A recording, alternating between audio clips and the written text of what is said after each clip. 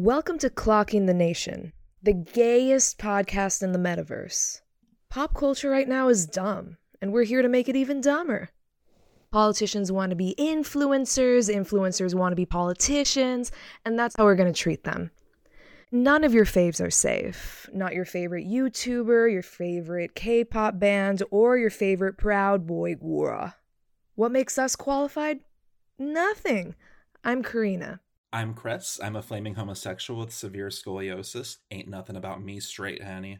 Britney Spears and marijuana are my religions, and I'm a Scorpio with severe ADHD and depression. I live in San Francisco, the second gayest city in the world, and I didn't come here to make friends. And a bit about me. I'm a Reiki instructor and a professional ufologist with years of experience. I don't know why people are always telling me to get a job. I don't need one, girl. I live in LA.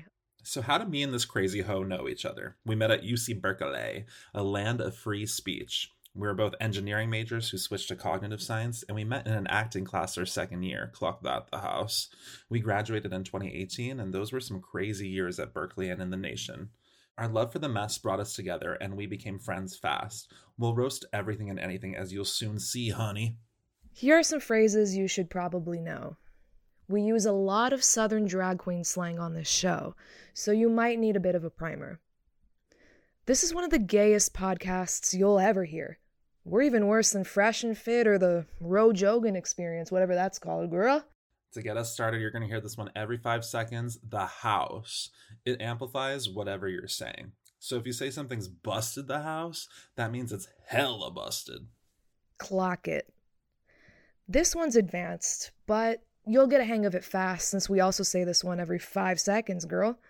Clock it is another way of saying, check it out. It's being seen, girl. People are noticing. Great to use when you're in a place where you can't say check it out or look. It's one of the few verbs we combine with the house.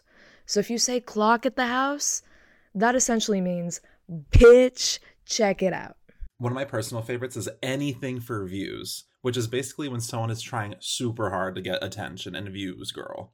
We also have nothing for views.